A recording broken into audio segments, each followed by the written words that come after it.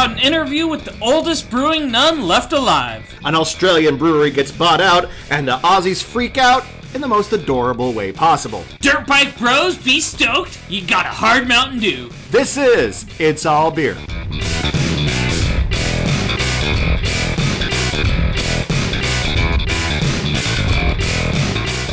Welcome to It's All Beer. Like many of our rival news shows, we're going to make you want to drink. But unlike them, it's because you'll be inspired by the wonder of craft beer and not because of the realization that the world is dying, humanity is screwed, so you might as well hasten the inevitable slide into extinction by drowning what's left of your soul in ethanol. I'm Jeremy Jones. I'm Tyler Zimmerman, and kind of a rusty little, quick-witted intro right there, Jeremy. I'm disappointed in that one. Really? I thought Yeah.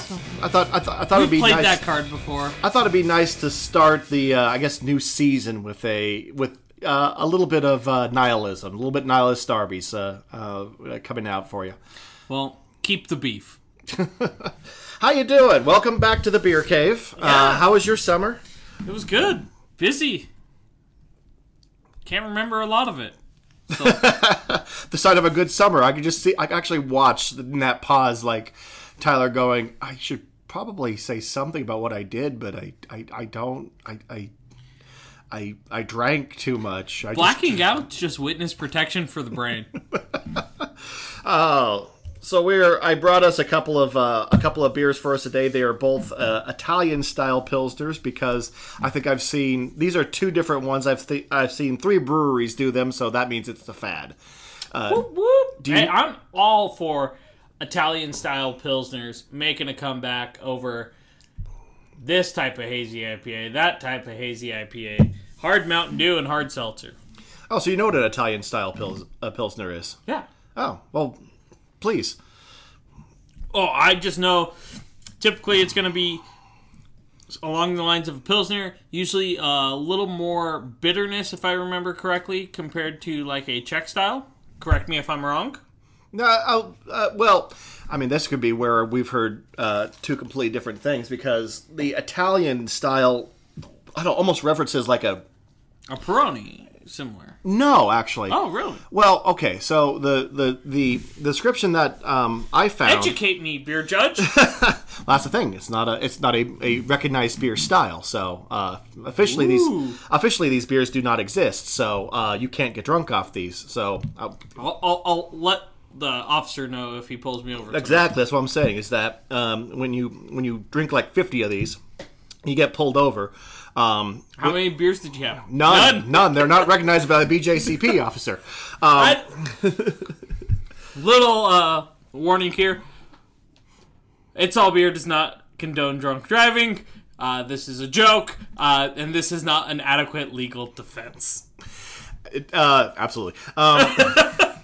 Don't try that. Well, I heard. You know what? Just in general, if you're doing something. If your defense is, I heard it on It's All Beer. Or just, I heard it on a podcast. Stop what you're doing, because you're doing something dumb. Yeah, you gotta get all your information from QAnon. No, but no, it's not. It is not. It's not really related to Peroni as much as it's kind of. It was a style, kind of developed in the Italian craft beer world, and as it was described to me, dry hopped German Pilsner fermented warmer. All right. And so, I mean, there you do get a little bit more of the bitterness. You get a little bit more hop flavor on that. There is definitely more of a citrus bite to this one. This one we're drinking now is a dry hopped version. So. It's from Von Ebert Brewing. It's their Agostini. We're gonna go with that. Fucking nigh unpronounceable names out of Portland, the Agnosti. It's got like a little citrusy bite, nice clean malt profile.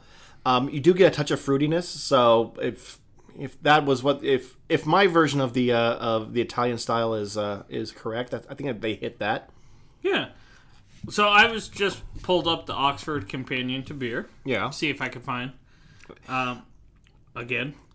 No Italian-style pills. I didn't think so. You've got German pills, Bohemian pills, and international pills. Well, I mean, so that's where Peroni comes in, it's, I think, classified as an actually an international amber lager, if I'm not mistaken. But or it's either that or an international light lager, I forget. But no, it's not quite. Those are just kind of light and. It looks like Heineken and Carlsberg are like the market international. The best beer in the world, I hear. No, remember we talked about this on this podcast. They admit they're probably not the best beer in the world anymore. That's a nice way of saying we're fucking undrinkable. Just move on. Just move the fuck on. All right. Well, anyway, but this is a quality one. Mm-hmm. Tyler, what do you got for us? Well, since we're talking about the across the pond area, tried to tie it in, but it just didn't flow right. It's our first episode back. That was the worst transition. Speaking of vaguely over in Europe, it's going to be a rough one. Strap in, boys and girls. So, found an article from NPR that actually they went and sat down and interviewed Germany's last beer brewing nun. They went over to Maulersdorf, Germany, where, as we've talked before, in Belgium, Germany, it's very typical that every small town has that local brewery, and that's where you get the majority of your beer from. And it starts the article talking to a farmer. Midday, he starts to work up a thirst, and he goes, "My farm has vegetables, a fish pond, herd of sheep. I grow everything except beer." So he drives his car over to the village brewery, plops 4 crates of beer into the trunk of his car, smiles, and says, "Beer is Bavarian bred," and drives away. 80 bottles of beer in the trunk, and that's the most German thing I've ever heard, ever. Just yeah. So he is buying it from Sister Doris Engelhard, a 72-year-old nun. She claims to be the world's last nun brewmeister. And a nunnemeister? A nunnemeister. You could say there's none like her, but This has been It's All Beer. I'm ending this right now after that. So she has been the brewmaster at the Maulersdorf Abbey Brewery in northeastern Bavaria. The brewery was founded in the 12th century and is home to, the Collister is founded in the 12th century, home to 400 nuns. Apparently in the late 19th century, they were caring for a ton of poor children and decided to open a brewery in 1881 to raise money to help fund their mission. Yeah, that's why they needed a brewery. We got all these kids running around. I need a fucking beer. And gotta pay for them to fucking eat somehow, right? Right. So, I mean, this makes sense. We need booze for us, and then we'll sell the rest, and then we deal with these little shits. Yeah. Yardstick, preferably. So they're nuns. I know how they run. It's still, there's a couple pictures in here that still get me, because you see these modern, super nice brewing vessels and a fucking nun standing there. It doesn't look right, but it looks awesome. So her typical day begins at 5:30 a.m., where she attends morning prayers, and then attends mass before she begins work at the brewery at 7. She's dressed in a gray apron, wearing a white coif over her gray hair. She fiddles around with the pressure valves on the side of the tank, and starts looking into everything she does. She brews 2 types of beer. She fucks around for the first 30 minutes, as we all do. It's nice to know there's a kind of universality to a workplace. Even a 70-year-old, the last 70-year-old nun brewer. So when she gets to work, she's like fucking around for the first half an hour. She's like twisting some pressure knobs. notice that there's some dust up on one of the fermenters that she really should get to, and looks out the window. There's a squirrel running around, and I guess I should probably get to work. Yep. So she brews 2 types of beers. Would you like to guess the 2 types, Jeremy? Oh, the German. What area of Germany is this? Northeastern Bavaria. He asks, pretending that he actually knows enough about German geography to know what kind of beer styles go where. I'm gonna guess a Pilsner and a Helles. Got 1 out of 2. That's not bad. She brews a Bock and a Helles. All right. And when asked about other varieties, she waves the idea away with a flick of her hand, as if she's heard the question before. I only brew beer that I drink myself. So if the other sisters want to drink a wheat beer, they'll have to buy it themselves. Or make it. I mean, there's a brewery right there. I mean, that's. Here's the thing. I'm like, how spiteful is this bitch? Well, I mean, she's 7-year-old and never had sex, so she's probably a bit spiky. But I guess the question is, well, you don't have to be the last. I feel like there are other nuns you could teach them. She does work in the brewery with one other person. Okay. So does her and one other. So there's two. There's 2 brewing nuns. I don't think the other is actually a nun. Oh, okay. The article didn't make mention. So they brought up the question of faith and beer. She says, beer is part of the Bavarian soul. If you're not happy with yourself, you won't be happy in a Collister. I think if you are happy with yourself, you probably won't be happy in a Collister, but that's... Yeah. Semantics. And eating and drinking are part of that life. It's not about being poise. All I need to do is believe in a higher power that accepts me as I am. And what I am is a nun that drinks a shit ton, because... Actually, she doesn't. Really? On average, she drinks a half a liter of beer a day. When she has company, she gets wild and drinks a full liter. That's not much. No, that's 2 pints. Yeah. Even by American standards, that's kind of like, really? Yeah. Wow. I mean, again, but 70s. I mean, she could have been wilder in her 40s. Mm-hmm. She goes, beer has the least amount of calories of all alcoholic beverage. A nice glass of red wine is about the equivalent to my liter of beer. She then turns when they question her and goes, beer makes you thinner. She smacks her big belly and goes, I only look like this because I eat too much chocolate. First of all, I appreciate that the last nun that brews beer is a big girl. Because I mean, if you wouldn't trust a skinny nun to do this. No, I was gonna say if she looks like a toothpick, I'm gonna be like, that beer is dog shit. It's like you don't trust a skinny chef. Exactly. So the label actually for the beer has her picture on it.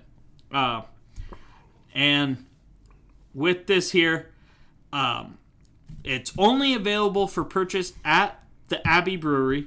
And for now, you can buy it from Sister Doris herself. But she is planning on retiring soon and has been looking for a successor. Even if she does retire, the beer's label will remain the same. A picture of the world's last nun brewmeister wearing her habit and a broad smile about to drink her best version of Bavarian bread. Nice. Although she might want to hurry and train somebody at 70 and drinking half a liter a day. Whew. No. I need to step those numbers up. But if something untimely were to happen, she does have one other person working there, so it would... Yeah, but she's not a nun. It's not the same thing. I feel like if you don't have like the one brewing nun in this world, all hell breaks loose. I was going to say, that'll tear the last threads of fabric that are holding this society together. Pretty much, and after that it's anarchy. Up is down, left is right. A, B, start. Select start. Yep.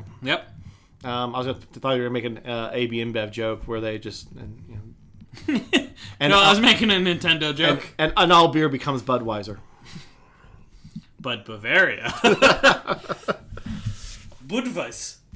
Well, Jeremy, now that we talked about a true world-class hero, what do you got? Well, we're going across several more ponds, to use the horrible transitional phrase you used, Australians figure out what America's Australians figure out what Americans have known so for. Easy is it, motherfucker? The Australians figure out what we in America have known for a while. News now. The United States isn't really ahead of much anymore. Education, healthcare, people behaving like they're not batshit stupid. We're kind of behind in all of these categories. But in craft beer, it seems like we're still leading the way. And it's interesting to read news stories from around the world and read about brewers trying to find an inspiration in American beer. Because as far as techniques and styles, still kind of ahead of the game, especially experimental styles and what have you, including some dumb things that should go away. I'm looking at pastry beers and puree beers. Looking at you, 450 North. Looking at you. But a story came out this week that kind of piqued my interest from the Australian broadcasting company, ABC News. Just still ABC News. I'm surprised Disney hasn't sued them. Surprised Mickey Mouse hasn't flopped his dick out after getting off the fucking Millennial Falcon and been like, listen here, gotta change that shit. Did you say Millennial Falcon? Yeah. Had a long day, man. I guess what I'm saying, it's basically 2015 in Australia right now, which does sound nice. This actually comes from ABC Rural by Kim Honan, and the headline reads, Stone and Wood sail to beer giant Lion labeled bombshell for independent brewing sector. This week, one of Australia's largest independent brewers, Stone and Wood, just to be clear, it's Stone and Wood in Australia, so calm the fuck down, Greg Cook. We're probably getting sued because we said the word stone on this podcast, so. And I still just have Mickey Mouse getting off that Chewbacca in, the Princess Leia, gold bikini slave outfit. And he's just like, drive! Like Greg Cook is? No, Mickey Mouse. Okay. Going to sue the Australian broadcast company. Greg Cook like hanging on the side of the he's chariot. Like, hey, you want to go in on the lawyer? I'll bring beer. Wow, I got in the weeds right there. No, it's fine. It's fine. Hashtag keep the wood in Stone and Wood. Stone and Wood sold to Lion, which is owned in large part by Kirin, as which bought New Belgium. Like I say, Lion also owns Little Creatures, and they own New Belgium. We covered all this way back in episode 25, in an episode called Holy shit, you went back and actually figured out what episode? I actually looked. Man, we're growing up. I know, right? It was episode 25, and the episode entitled Little Creatures and Giant Inflatable Flappy IPA Thingy. Oh. It's a classic one. I like that one. I wish we would have bought one of the little IPA can floppy mans. But yeah, we basically deconstructed Kieran's whole corporate structure to figure out who the fuck owns New Belgium, and the answer is, well, Lion, and to a certain degree, and now they also own this brewery. It seems like Kirin and or its subsidiaries are going all mid-teens AB InBev over in Australia and causing a rather familiar existential crisis in the craft beer industry that I think if you've been watching American craft beer for the past decade or so, either working in it or just as a fan, you kind of know these storylines, and it just charmed me to hear some of the reactions to this sale coming out of that I could find. An industry analyst, Matt Kierkegaard, described the sale like this, quote, "We've seen businesses taken over more and more frequently over the last few years, and so the shock value of each sale has been a bit less. But in the case of Stone and Wood, they had so loudly protested that they were going to stay independent and had criticized others for making the same decision." That's exactly, I'm like, yeah, over here we pronounce that Lagunitas. Where Tony fucking came out and said, I'd rather die on payroll than sell out. And then Heineken was like, you want a bathtub full of money and to be able to smoke weed all day? And he's like, fucking light it up! Well, when he said he'd rather was it die in poverty except for live on payroll or something like that? Yeah, something like that. Anyway, when they said that, He was referring to AB InBev. I don't think he envisioned regular trips to Amsterdam and all the weed he could jam into his meat sack. That changes the equation a little bit. Kierkegaard continued, they've pioneered so much, and there's so much good that they've done. But unfortunately, their legacy is going to be the way they exited and the damage they've done. Oh, no. Gee, yeah. It's kind of like, ooh. So, at least from this first thing, it sounds like you take your Lagunitas-style brewery. It's got a high price tag similar to Ballast Point. And then everyone's freaking out like it's Goose Island. So it's like they took all the big American buyouts and just crushed it into one dildo and rammed it down their throats. There is an element of all of these. I mean, again, I recognize all these, like, oh my god, what does this mean for craft beer, like, reactions in what I've been reading. We should have did an Australian Deadpool. I mean, how many Australian breweries can you name? None. All right. I can Google the bitch though. I mean, and I probably ought to add a disclaimer at this point in time. Don't know a lot about the Australian craft beer industry, and so most of what I know I've gleaned in the last 48 hours. I was gonna say, but I don't know a lot means doesn't know jack shit besides what he just researched. Basically, I read some stuff recently, so I know something, not a lot. But there's this element of inevitability to this that I notice as a brewery grows, and we've talked about this. The no man's land. Exactly. You get to this place where if you keep on growing, you get to this point where you have to reach this point or you die. Like I said, we call it no man's land. Where you have to buy another brewery to get to that point. You're too big to make enough of a living selling out of your little tap room anymore. But you're not big enough to have the resources and the infrastructure and the lobbying power, right? In order to make a go of it in a wider market. Because even as you increase your footprint, you run into this law of diminishing returns. Mm-hmm. And as much as people love to just spread out and increase their footprint and make these deals, it's craft beer being what it is, this massive people going squirrel all the time. It's the best thing I can think of is back to my I think it was an economics class where they were talking about economies of scale, and they were talking about how the cost to produce one more unit doesn't equate to the profit of one more unit, and it's a very steep and then a 1-to-1 ratio and then back up to very steep and then exactly, and it keeps plateauing. And so when you hit that no man's land, you're on the end of your 1-to-1 ratio going back up real steep, and so you have to get through that steep part as quick as you can. And where a lot of breweries just find like getting bought by another entity attractive is because at some point in time you kind of look around, you go, well, I mean, it's either this or we die, and you're just straight up tired. And it sounds like that's like what happened here at Stone and Wood. The co-founder Ross Jurish, I'm going to go with, talked about Jurich, yeah. Talked about the need to raise $50 million for a brewery in Murwillumbah. That's gonna how. Huh? That's gonna how I'm. All right there. Okay. Normally, I'm the one that fucks up a city's name, so dude, every time we talk about Australia, you somehow insult them. You pronounce that Murwillumbah. Murwillumbah. Yeah. Okay. I got close.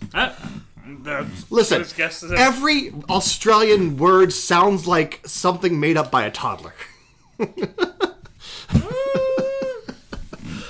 Murwillumbah. Anyway, despite this town in Australia, let's just call it that.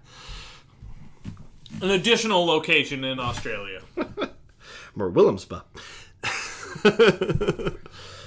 Don't think there was an S in there. There wasn't. Anyway, but despite the previous assertions that they would stay independent, they now stand by the sale, saying that actually Lion shares similar values, although I think some are a little bit skeptical about that. Sounds like New Belgium right there. Right. And then it found out that, was it Kieran or Lion supports It was Kieran. Kieran, like the dictator regime that's committing genocide. And we talked about that, but I mean, long story short, the Malaysian military owns shares of Kieran, and so Kieran was paying them dividends, which they used to precipitate murder people. Yeah, essentially an ethnic cleansing. So not great. Not what you don't love to see it.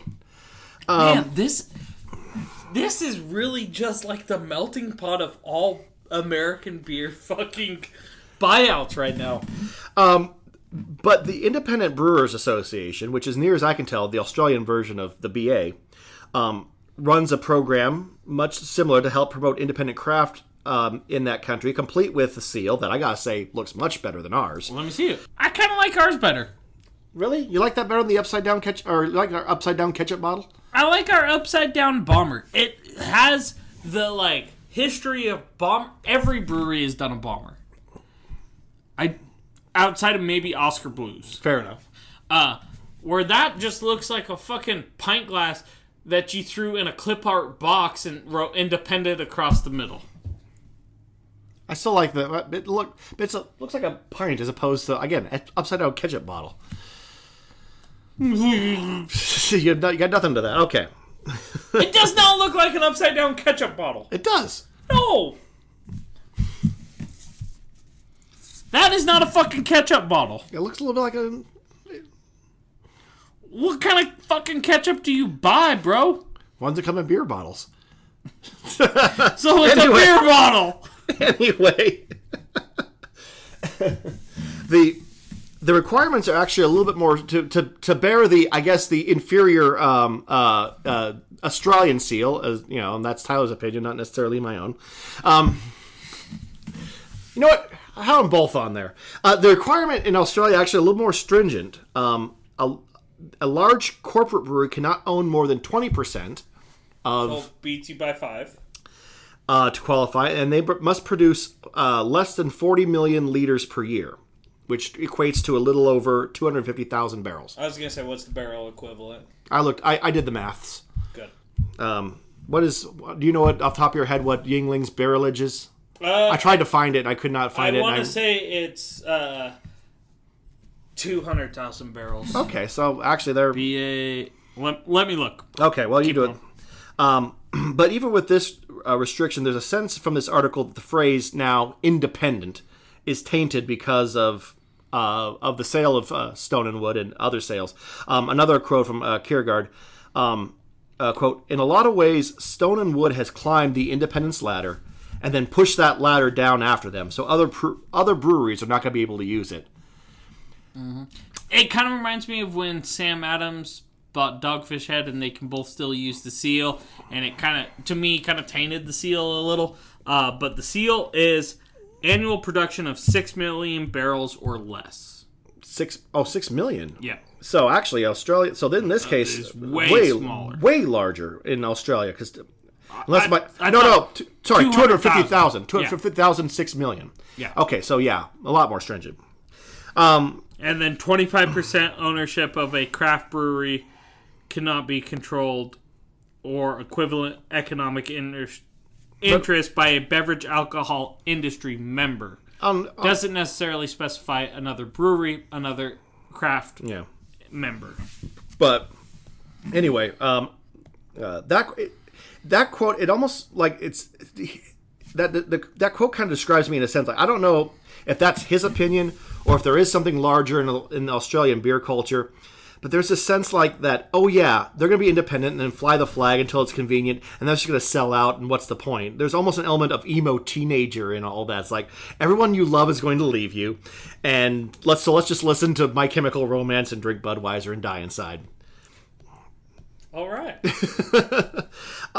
Another quote The IBA, the Independent Brewers Association, may well change their name to the Local Brewers Association or the Small Brewers Association, because any independent that tries to grow is going to be met with skepticism and scorn now. So, I mean, I'm like, is this you, or is there a greater thing going on? Just to weigh in real quick. Go for it. I think people had the similar thoughts because really Goose Island was the first big craft. There was this element. I mean, you had the Craft Brewers Alliance, but that wasn't a full ownership. That was a whole kerfuffle. But I feel when Goose Island did, it was everyone was like, "Oh, well, now it's just like." There was an element of we're all fucked now. I distinctly remember like people just losing their shit, like and AB InBev's gonna own every craft beer now. And I was in Omaha at the time, and so a lot closer. Was 10 Barrel or Goose Island first? It was Goose Island first. 10 Barrel shortly after, because 10 Barrel sold when I moved. That was a little bit later, because 10 Barrel sold in 2015 when I moved back here, by a number of weeks. Goose Island was first, and being in the Midwest at that time, there really was this. I mean, people were like, fuck Goose Island forever, and then there was that weird thing where everyone forgets on Black Friday and goes and buys Bourbon County. Well, no, there was that. AB InBev started buying up the copyrights to area codes. Mm-hmm. And the panic fucking kicked in. Right. And that's why Firestone bought 805, Grand Teton did 208. It's a whole thing, but that's neither here nor there. But I mean, so the angst is probably very real, and it's compounded because as I continued to research some of this, I found out that Stone and Wood actually helped found the IBA.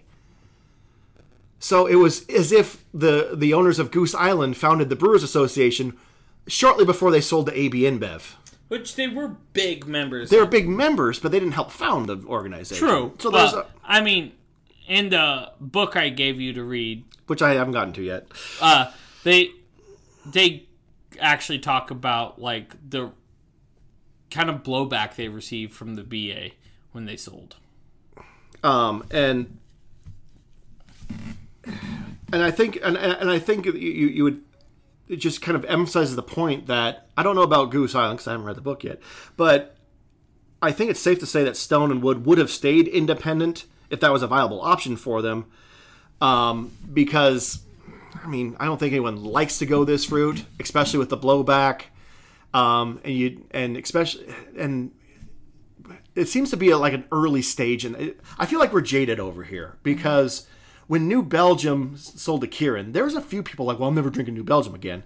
A few. I think most people were like, eh. But we've been so desensitized to it that... Actually, today, I had a customer come in and say something about, oh, yeah, Sierra Nevada, because we were talking about the Sierra Nevada Oktoberfest, and he was like, oh, yeah, Sierra Nevada, I loved them a whole lot more before they sold out. I'm like, and I kind of point out that actually Sierra Nevada is one of the few that have not. And he goes, Oh, I guess I just assumed they did because he would just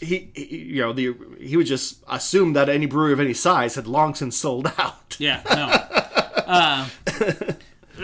That's where, and you've talked more shit than I have, but that's where that plays a part.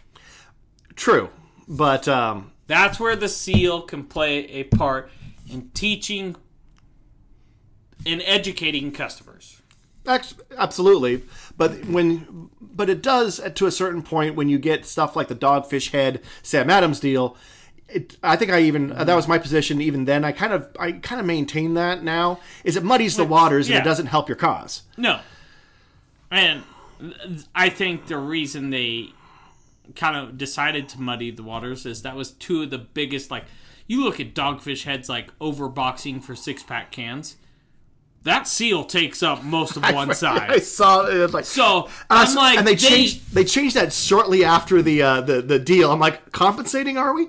I think I have a picture of that on our Twitter feed. No, they had announced that before they sold. Oh yeah, and that they were like, we are 100% behind the independent seal, and so when they sold, they couldn't really back out, and so the BA was like, well, shit, these are like our two biggest like proponents of this seal. Yeah. We can't be like, you can't use it anymore. I mean, you can. You're going to lose a shit ton of your membership dues, because especially since it's scaled to the size of your brewery, you're talking about your number 2 and number 5, I'm guessing, off the top of my head. I know Sam Adams is like number 2. 2, behind Yingling. And Dogfish had 5, I feel like is a good estimate at the time. I think 5 to 7, somewhere in Okay. there. So, I mean, but 2 of your top 10 breweries, kicking them out, listen, I'd probably, if I was doing that organization, I'd be like, it's fine, we want your money. Anywho, back to the ABC article. One of the founders was quoted as saying, at the end of the day, sooner or later, as the founder of a business, you're going to hand your business on, whether it's to your business partners, your children, or whatever the case may be, but you're not going to take it to the grave with you. Mm-hmm. And I feel at this point in time, Australia has ceased to be where the English sent their hardened prisoners, and just a place where they now send whiny teens that wear too much makeup. It's very emo over there. I guess what I'm here to say is to the people of the Australian, to Australian craft beer fans, it's probably fine. Breweries you love will get snatched up by big corporations, and that sucks. But there's still plenty of independent craft out there, and a lot of times the big conglomerates realize that there's no fucking money in this craft beer bullshit, and they either crush the brand under its idiot corporate boot, see Constellation Ballast Point, or they just take what they can get and let the brands kind of do what they want to do, see basically anything owned by AB InBev. So, yeah. Which I gotta give AB props, especially for Goose Island. They let them stay true to their ethos. Put your money where it does the most good, and have a pint and put a shrimp on the barbie or whatever you people do down there. The one thing I guess I would say is, I was talking to beer rep, and we were talking about how the craft beer industry can just grind you up, and everyone's got an expiration date in this industry. It really... And so I guess with that frame of mind, every brewery's got an expiration date. You've got a kill date on the bottom of your shoe. Oh shit, mine's like 6 months past. Whether you sell out... And I'm a hazy. Whether you sell out, whether you get out of the industry, or whether you just go belly up. On that lovely note, speaking of independent craft, we've switched to the other Italian Pilsner I brought for us. This is actually a... what Spotify song do they have on the can? I did not actually listen to it. Do you got Spotify? I do not have Spotify. Oh, neither. Because I'm not a heathen. I use Apple Music like a decent person. Oh, fuck Apple. I don't have. So, in case you're wondering what the hell that is, local brewery Woodland Empire has their B-side series. This one is the Keep the Change. It's their Italian-style Pilsner. And every beer is inspired by a song that inspired them. And I think in this case, it's called Keep the Change. They have a little Spotify scan logo on the side of their cans. It's kind of cool. You can make a beer playlist. I guess that's what I'm saying, which is a fairly brilliant idea. I rather like. It's one of my favorite ideas Woodland's ever done on it. So, compared to the last one, what do you think?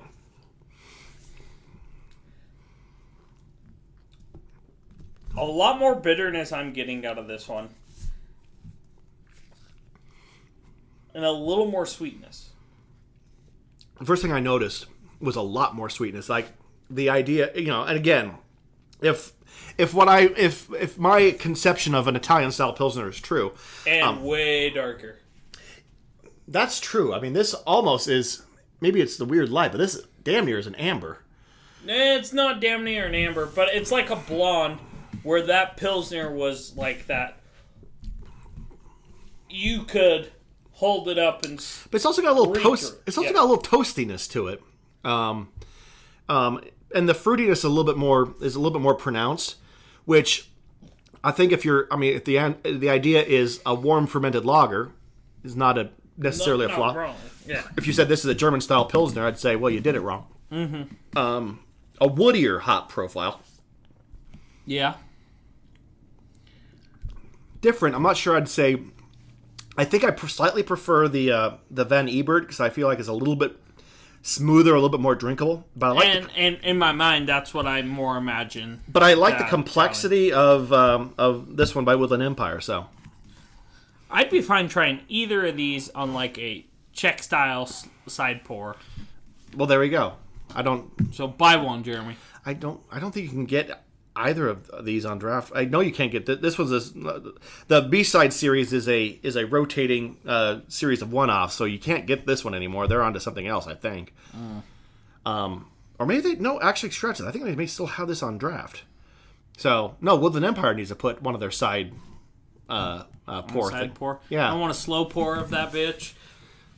But I feel like... I know one person from Woodland Empire in particular is listening, so get on that. You know who you are.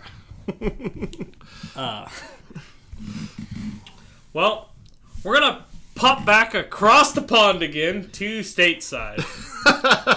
At this point in time, we've actually circumnavigated the globe, so... Yep. Welcome to this all beer world tour podcast. Whoop, whoop.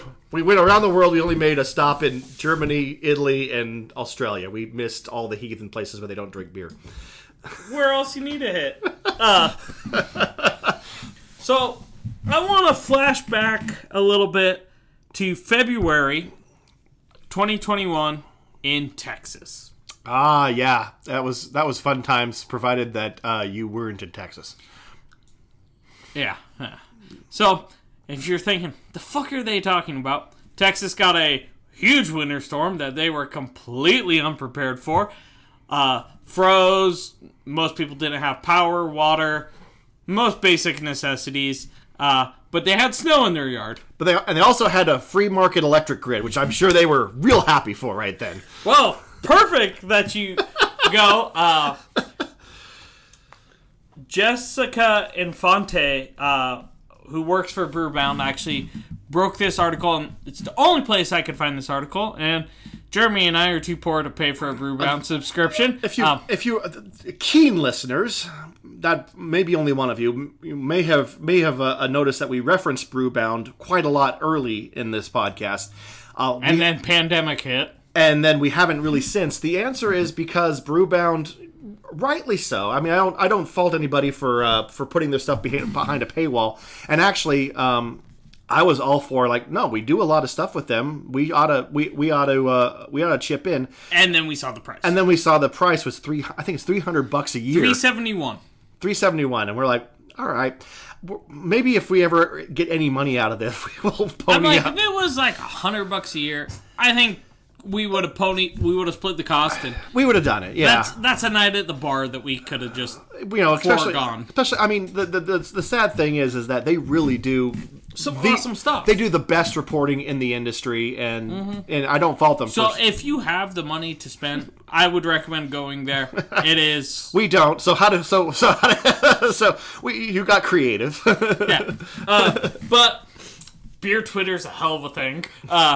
So I screenshotted her tweet. AB InBev is actually suing the Texas Energy provider for price gouging. They quoted that the energy bill for its Houston brewery and glass plant for February should have historically has averaged about $233,298.74. Right. That's what it should have been. I mean, that's what it has been. I mean, they can look at their past bills, see what they're being charged for a kilowatt hour, see how many kilowatt hours they used, and project it. Correct. I mean, they function on a free market system, so it's sometimes a little bit higher, a little bit lower. But yes, they got kind of an average. They could have looked at January and March kilowatt hour prices and projected if they really wanted. Correct. What it actually turned out to be, due to the variable pricing from Winter Storm Uri, was $4,856,718.27. So a night at the bar for AB InBev. And just the mind-boggling fact is, because there's people that are suing because they got $10,000 electric bills because they still had power and they didn't want to freeze to death in their house. I mean, I think that they're pansies, and I'll go on record saying that just freeze to death, you Texas pansy. But you want freedom. But so what just gets me is when all these people are like pitchforks out, like let's take down the electric company, and the person leading the fucking charge is AB InBev, and you just stop and go. I mean, it does. I do find myself in the very unenviable position of rooting for AB InBev.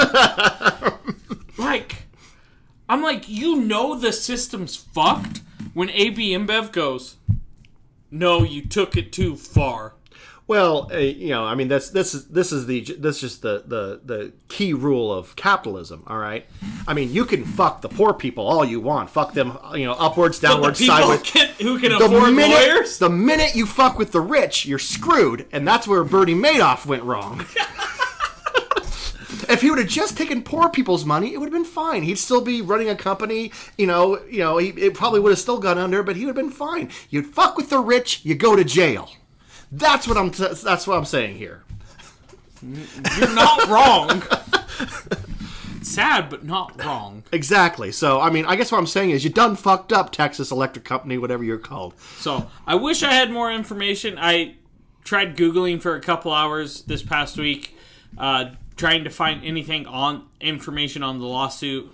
Wasn't able to. So, if anyone does find it, please send it our way. We'd love to, actually get a little more details on this. I guess what we're saying, developing story. That's a developing story. Is that a lawsuit is, and that's probably all it is, a lawsuit pending, Yeah. Because a lot of times, as we've learned with, we brought up the Stone, the Stone and Keystone. By the way, someone brought that up. Do we know where that left? Do you remember off the top of your head? It was starting to turn in favor of Stone, but nothing official had been decided as far as I remember. So it's still in litigation or whatever. So I mean, the point is that these things move so slowly that probably is the only thing to it is that AB InBev is suing whatever. It didn't say what provider it was. So yeah, AB InBev is suing, and we'll figure out what happens from there. So, developing story, I guess. All right. Crimes against man, woman, child, law, God, and nature news now. It covers them all. Mountain Dew, a beverage I believe is the result of a grand social experiment to see what dumbass shit people will put in their face if you convince them that it's extreme and radical. They've decided to move to a new phase. And they're bringing with them the second largest craft brewery in the United States and once respected member of the independent beer community. The Boston Beer Company. Who makes Truly, Twisted Tea, and Dogfish Head. You missed one. Sam Adams. You mentioned that. You missed the other one. Angry Orchard. Oh, yeah, I forgot Angry Orchard. But well done, yes. Makes mainly everything besides beer. Pretty much. And I'm glad you brought up Dogfish Head, because if there's anybody out there that love craft beer, they really should have stopped this. In fact, any person in that company, if they had any love for humanity, they should have stopped this. But they didn't.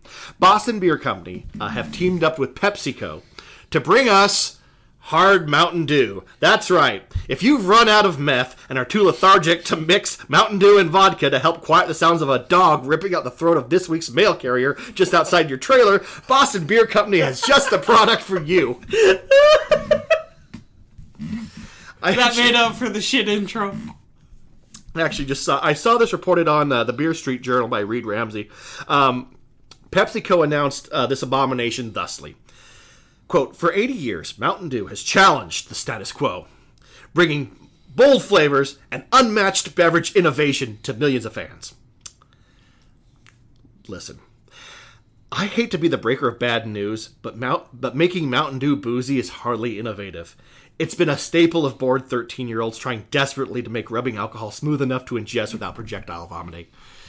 It's a thing. It's been done. Oddly enough, it blends pretty good with cheap whiskey. Vodka. I found that out in... No. Whiskey blends better than vodka. Really?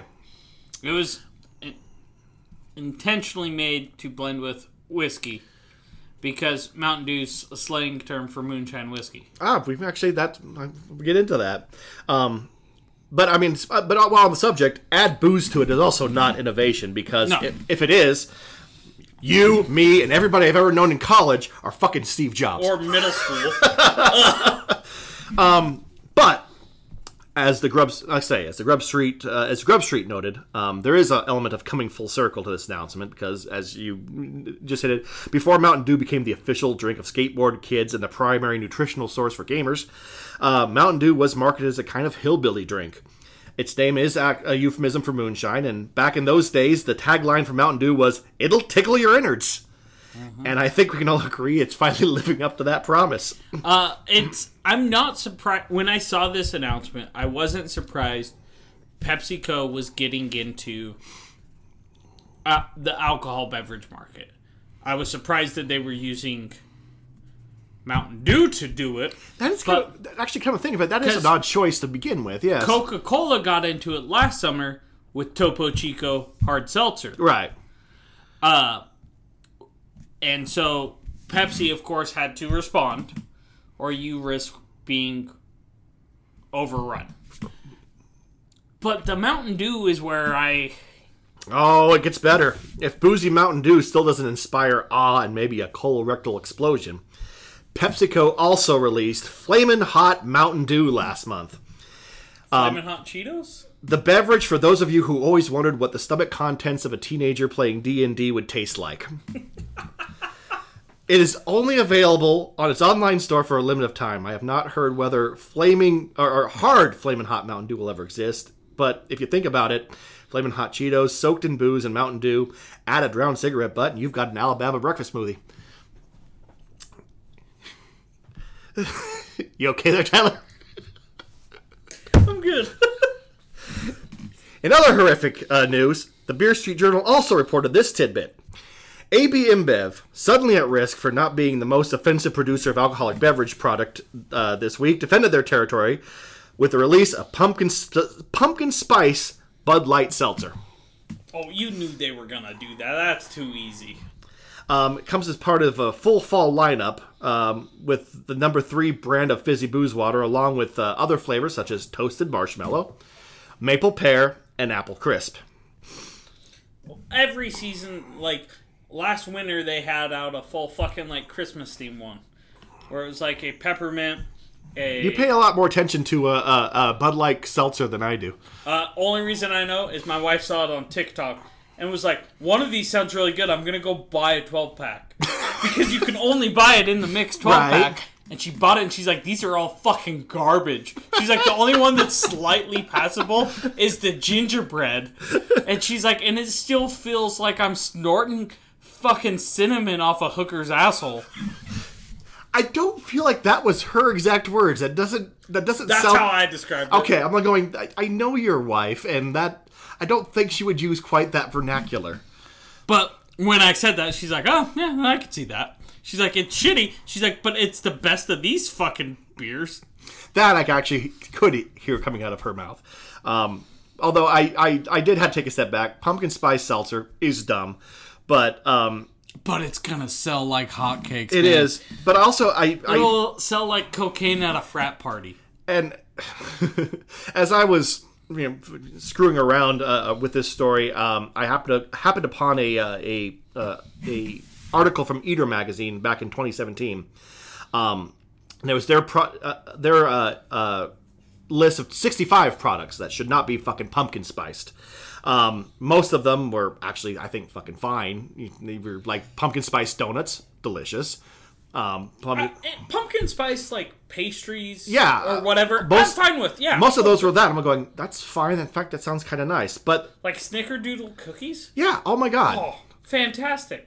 It's like the only pumpkin spice thing I really enjoy. Someone there had a vendetta against pumpkin spice and really wanted 65 things, but there were a few things on this list. It's like the Boise Weekly article that talked about what you could have done.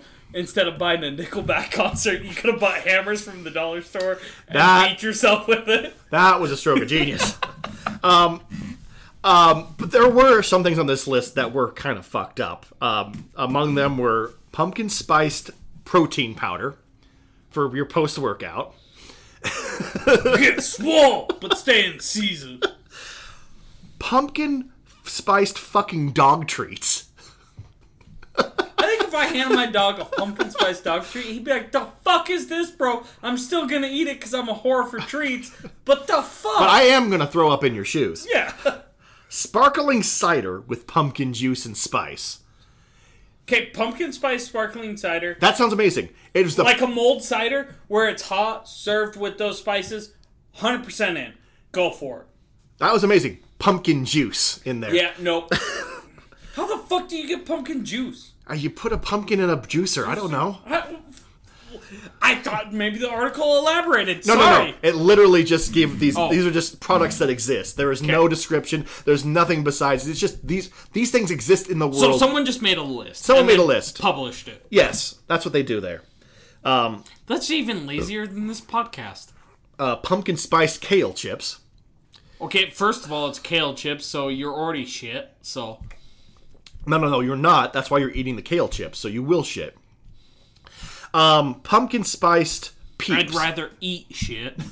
Pumpkin spice peeps. Again, Now, it's not. statement stands for both of those. It's not the pumpkin spice I object to. It's the concept of peeps. Peeps are marshmallows pulled out of Satan's asshole. I was gonna say it's like meth head cotton candy. Pumpkin spice moonshine, which is just apple pie moonshine. I was gonna say apple pie moonshine, which I'll allow it. I object to on a fundamental level because, look, first of all, I get annoyed with people going, I'm gonna make moonshine and make apple pie. Jesus Christ. Okay, thing is though, it does cover up really bad moonshine. and I've been on a party bus with Where this is going. 160 proof moonshine. So 80% alcohol. Had 2 mason jars. I set one down one side, one down the other side. The groom said, we're not going to a strip club. By the time the mason jars made it back to me, we were at a strip club. He was on the stage. I wrecked everyone's nights. And then I was so hungover the next day, I had to work. And then Jeremy and our friend Renee text me and he goes, dude, I just got a fucking can of Heady Topper. Meet me here. We're gonna pop it. And I go, I can't. If I drink it, I will throw up. And I had never had Heady Topper, and that was like one of my bucket list beers to have. And I had to pass it up. So by making it apple pie, it makes it a little smoother, easier, where you're not breathing fire and lose all fucking moisture in your mouth when you take the drink. The problem is you're still going to drink the same amount. You're just going to drink more, and you're still going to have a hangover because you're drinking gut rot, and worse with the sugar. Yes, but it makes it go down easier. I had a friend on the party bus. When we stopped to buy more beer, grabbed a pack of fucking cough drops. Would throw the cough drop in, take a swig of that, so he had some flavor to help with the moonshine. I feel like that says more about your friend than, you know what this fucking moonshine needs, man? A cough drop. Pull over. We're going to get a cough drop. So, I will allow apple pie moonshine. All right, fine. Caribbean-style salsa with pumpkin spice. It sounds maybe good, but I'm skeptical. That's one of those things like... Actually, part of me says that's actually probably amazing just because if it's a weird flavor combination. But it could be delicious. But it also just could be fucking awful. So. Yeah, I'd have to try it to make a verdict. I guess what I'm saying is the only surprising thing about this crime against humanity is that it didn't happen earlier. Was hard seltzer... The pumpkin spice hard seltzer, yeah. Was that on the list? No, it wasn't. The list was made in 2017. So before hard seltzer, right when hard seltzer was starting to be a thing, it was the summer of the claws. No, that was a little bit before. That was about 2017. Yeah, that was shit. That was Ain't No Law summer. Oh, god damn it. Well, I'm depressed. Tyler, do you have anything else for us today? No, that about wraps it up. All right, well, this has been It's All Beer. If you want to see what stories we use to put together this thing, you can find that on our Twitter feed at It's All Beer 1. We've got pictures of what we've been drinking and promotional shit I do occasionally when I can be buggered on Instagram. So, at It's All Beer. Lazy bastard. You can... I can count the number of posts that you've done on any of our Facebook pages on no hands. No. I did one. Okay. You can find us, and you can find us on our Facebook page. Look for It's All Beer. I put a bunch of stuff up there too when I can be buggered. And if you have stories you want to send to us, you can send it to us at itsallbeer@gmail.com. You can also tweet some at us. Thanks for or carrier pigeon. Yeah, or Rocket Donkey. Rocket Donkey works too. I'd be impressed by that. Rocket Donkeys work. Twitter works as well. Thanks, Will. He sent us a couple of articles over the summer that we didn't get to because I fuck off during the summer. I don't pay attention to any social media. I turn that shit off because it's horrible out there. Spring break. I spent the entire summer in a wading pool in my living room with a margarita in one hand and my dick in the other. That's a lie. I've got a... And a box fan blowing on your grundle. Oh, that's a lie. That sounds nice, though. It sounds like a nice way to spend the summer. Anyway, and if you're still listening and you're like, oh, this is pretty good. First of all, something's wrong with you. Number two, leave us a review.